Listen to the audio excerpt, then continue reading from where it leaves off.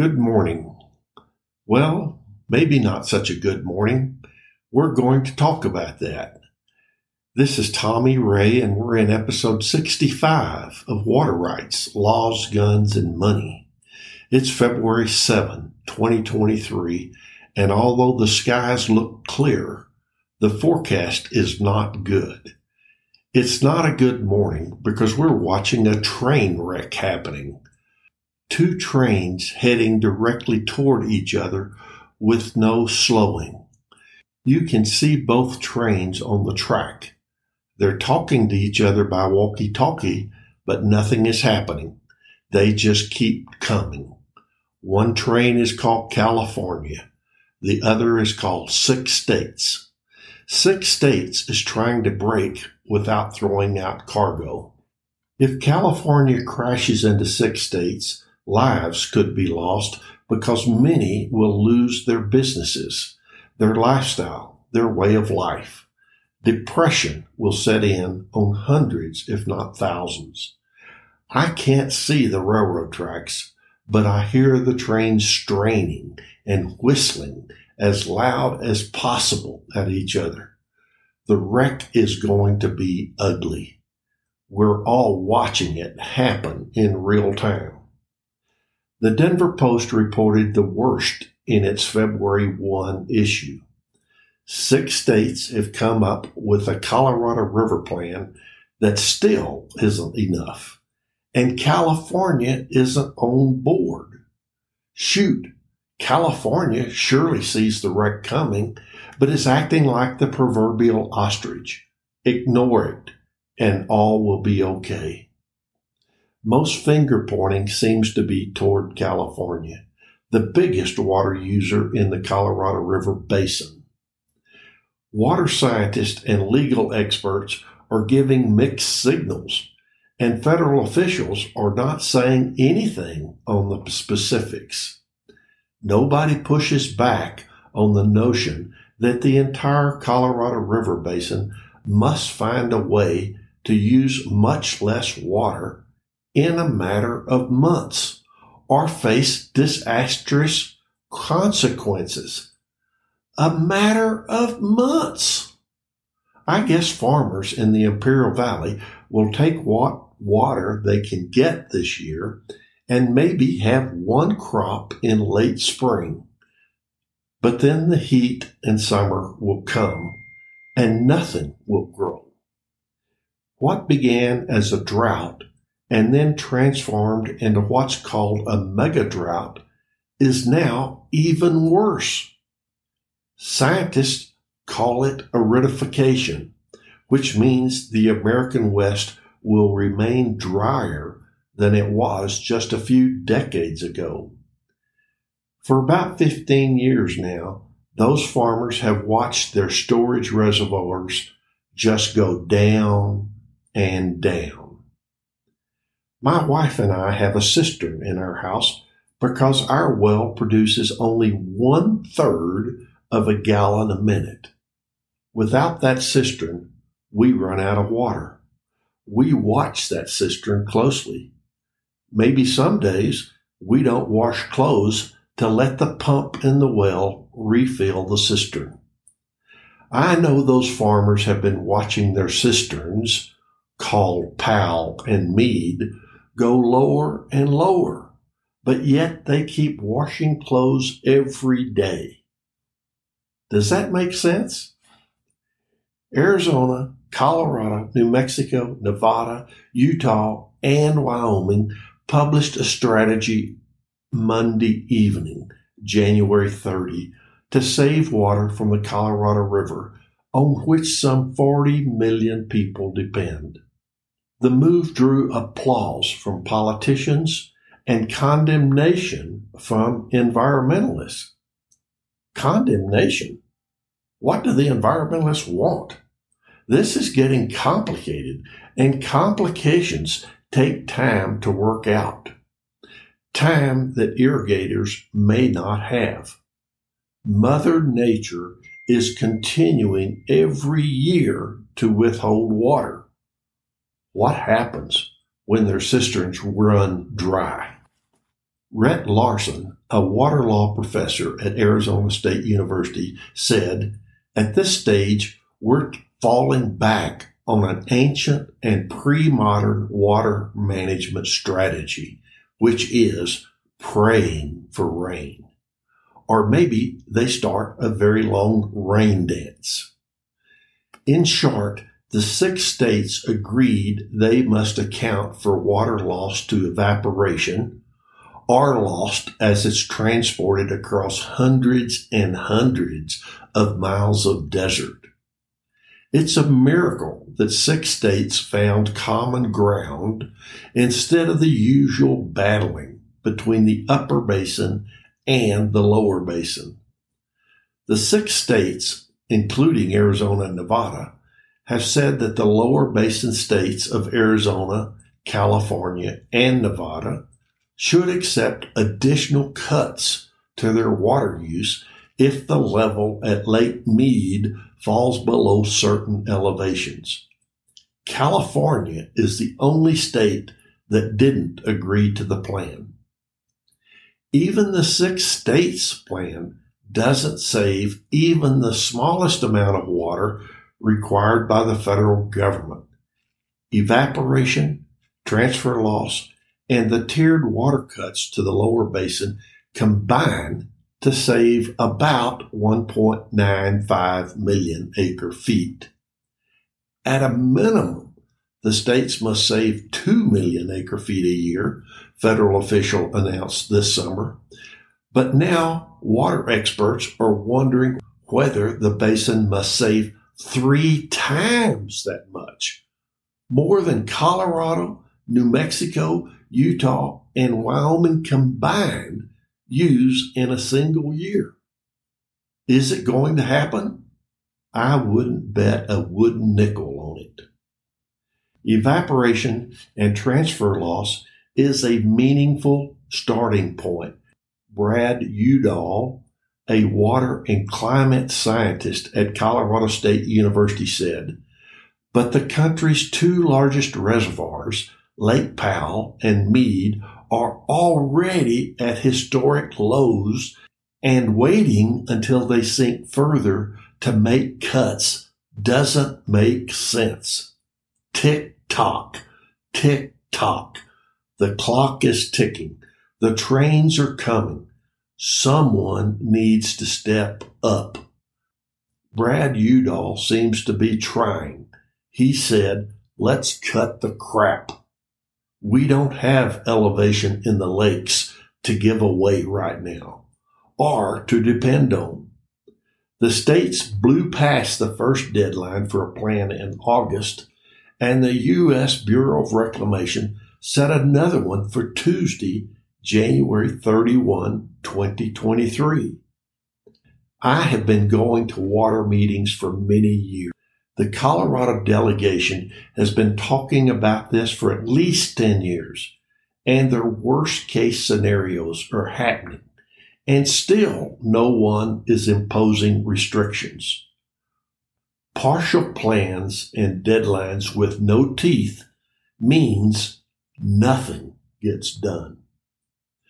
This is a time when we need a dictatorship that says this is the way it's going to be. Federal officials' reaction to the plan remains unclear. Ultimately, officials with the Bureau of Reclamation and the Department of Interior will have to decide how the basin can best conserve water, even if all 7 states aren't in agreement. California may not agree on anything. California has a political structure that makes it difficult to find a consensus on water cuts. Not only does the state draw the most water from the Colorado River, but its Imperial Irrigation District is the largest single water consumer in the Colorado River Basin and grows food for people across the world. Forcing more cuts on the Imperial Irrigation District is a tall order, Mark Udall said, but he thinks that perhaps it's more politically convenient for California to let federal officials force cuts. Politics in California kind of demands this, Udall said. Maybe it's a lot better for them to have a bad guy, like the Bureau of Reclamation, mandate cuts on them. Federal officials aren't likely to take immediate action either way. They need a few more months to finish an updated study on the river, which will yield recommendations for how best to share the water shortage throughout the basin. The plan published Monday from the 6 states will be taken into consideration while the Bureau of Reclamation develops that plan.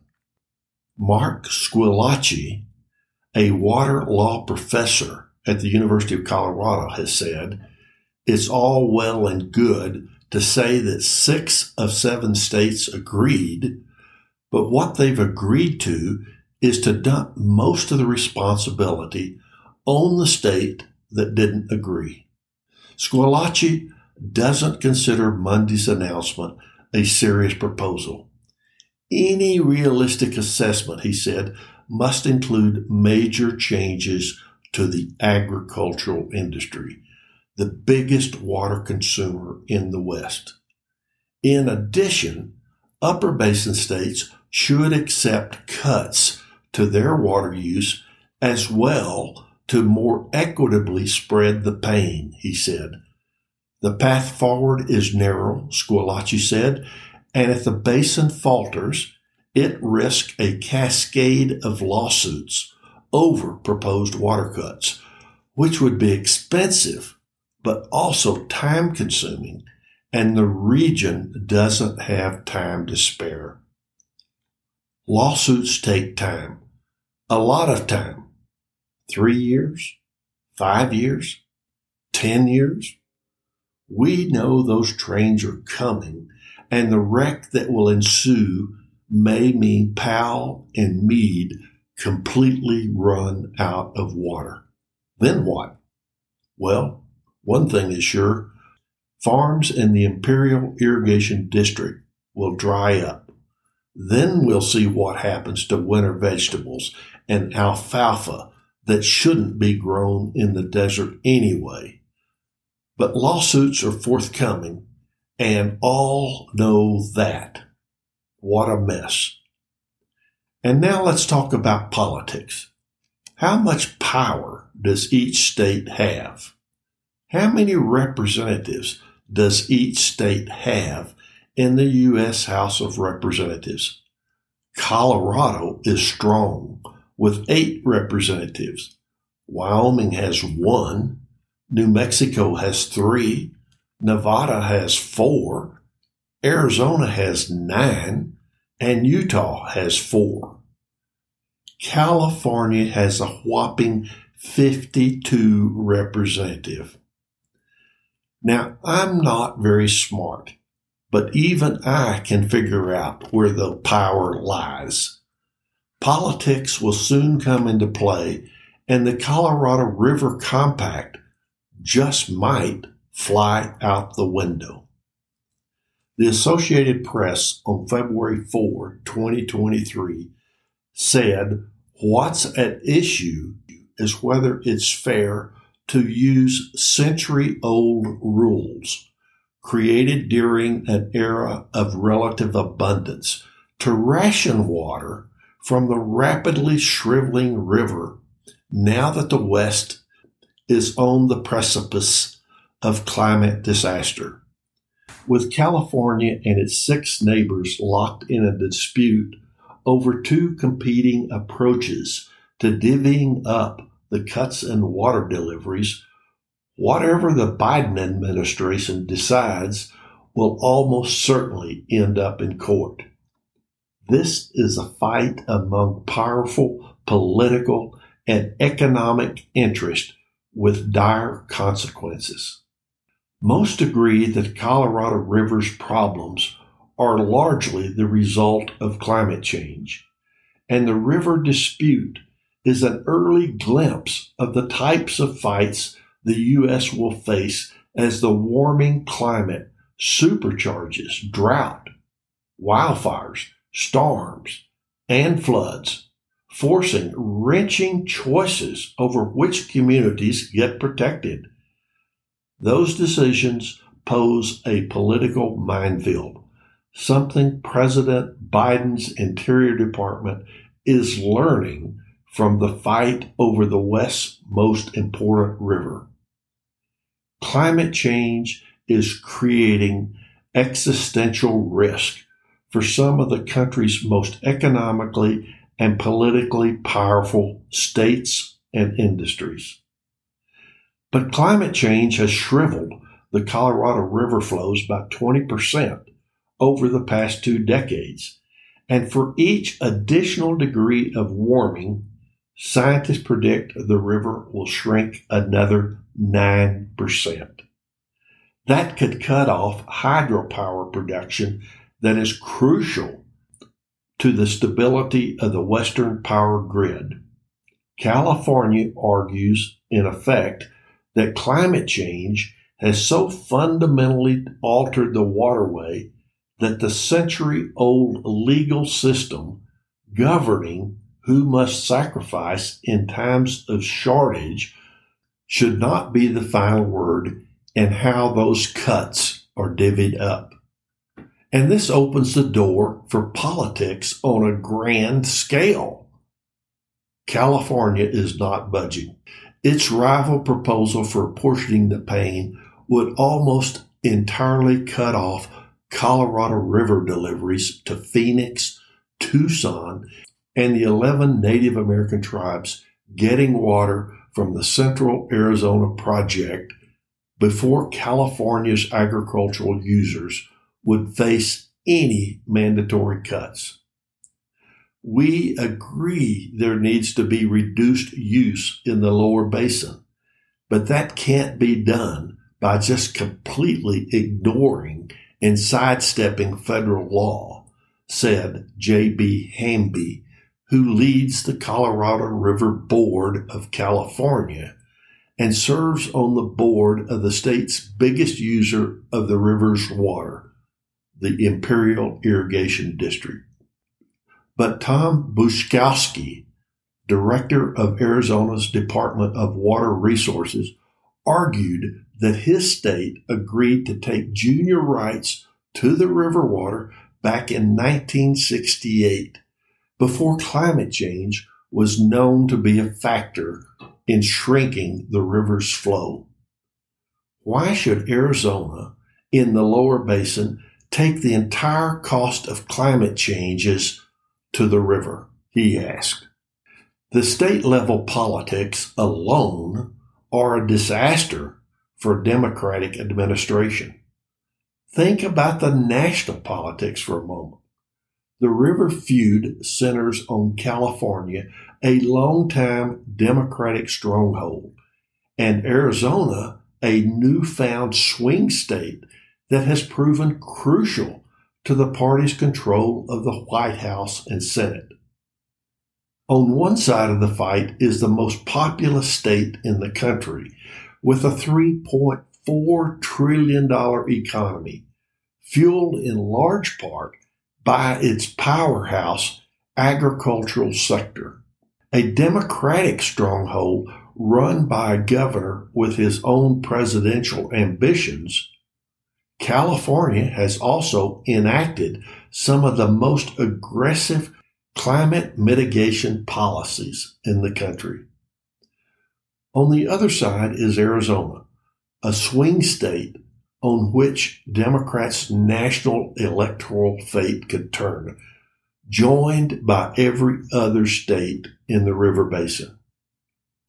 And while the immediate fight is centered on Arizona and California, the upper basin states of Wyoming, Colorado, Utah, and New Mexico, which backed Arizona's approach, have their own interest in moving toward a more flexible interpretation of century-old water rules. Climate change is expected to soon make it impossible for them to deliver the legally required amount of water to the lower basin without draconian cuts to their own cities and tribes, an even bigger brawl that will have to be fought out in the next 2 years. But within each state, the fault lines aren't always clear. Since Western water law allows whoever claimed the water first to be first in line, agricultural users often hold some of the strongest rights, whereas cities and suburbs are almost always the first to take cuts. Meanwhile, notably absent from the dueling proposals were the 29 tribes that reside within the river basin and whose interests the Biden administration has vowed to be particularly attentive to. They haven't been in the room for negotiations involving the states and the federal government. Tribal interests on the river are also complex and competing. The Gila River Indian community, whose ancestors farmed with Colorado River water for millennia, are among those most vulnerable to cuts under the priority approach backed by California. But the Colorado River Indian tribes hold senior rights decreed by the Supreme Court that align their interest with California's approach, and California's approach being first in time, first in right. California was the first state to start growing and thus has the most senior water rights. If the analysis of California's proposals shows the result would be drying up the Central Arizona project, and the major metropolitan areas are taking water away from native tribes, I think the choices will become really stark, said John Ensminger, Nevada's top Colorado River negotiator. Lawmakers on the U.S. Capitol Hill will be jumping into the fray. Regardless of how the negotiations turn out and what Interior decides, many legal experts expect the fight to ultimately land in court. No matter what that decision is, one or more of the states is going to sue the Bureau of Reclamation, and we're going to have to work this out through litigation, said Rhett Larson, who teaches water law at Arizona State University and has worked on water rights issues along the Colorado River. But while a legal battle may be the only way to resolve some of the long-standing conflicts among the river's users, it could also slow down the federal government's ability to respond to a fast-evolving crisis on the Colorado River. Do we have that kind of time? I don't think so. Whew. Like I said, today may not be such a good day, but I am an optimist, and maybe, just maybe, our wet winter continues. This should help a little, but not enough. I have developed ideas to help the Front Range of Colorado, and I'm pushing those with our legislature. I'll let you know how that goes. Remember, you can always reach me at Tommy@knowater.com. That's KNOW-water.com. I always like hearing from you. In the meantime, let's go to my favorite mountain stream and relax a little. See you next time.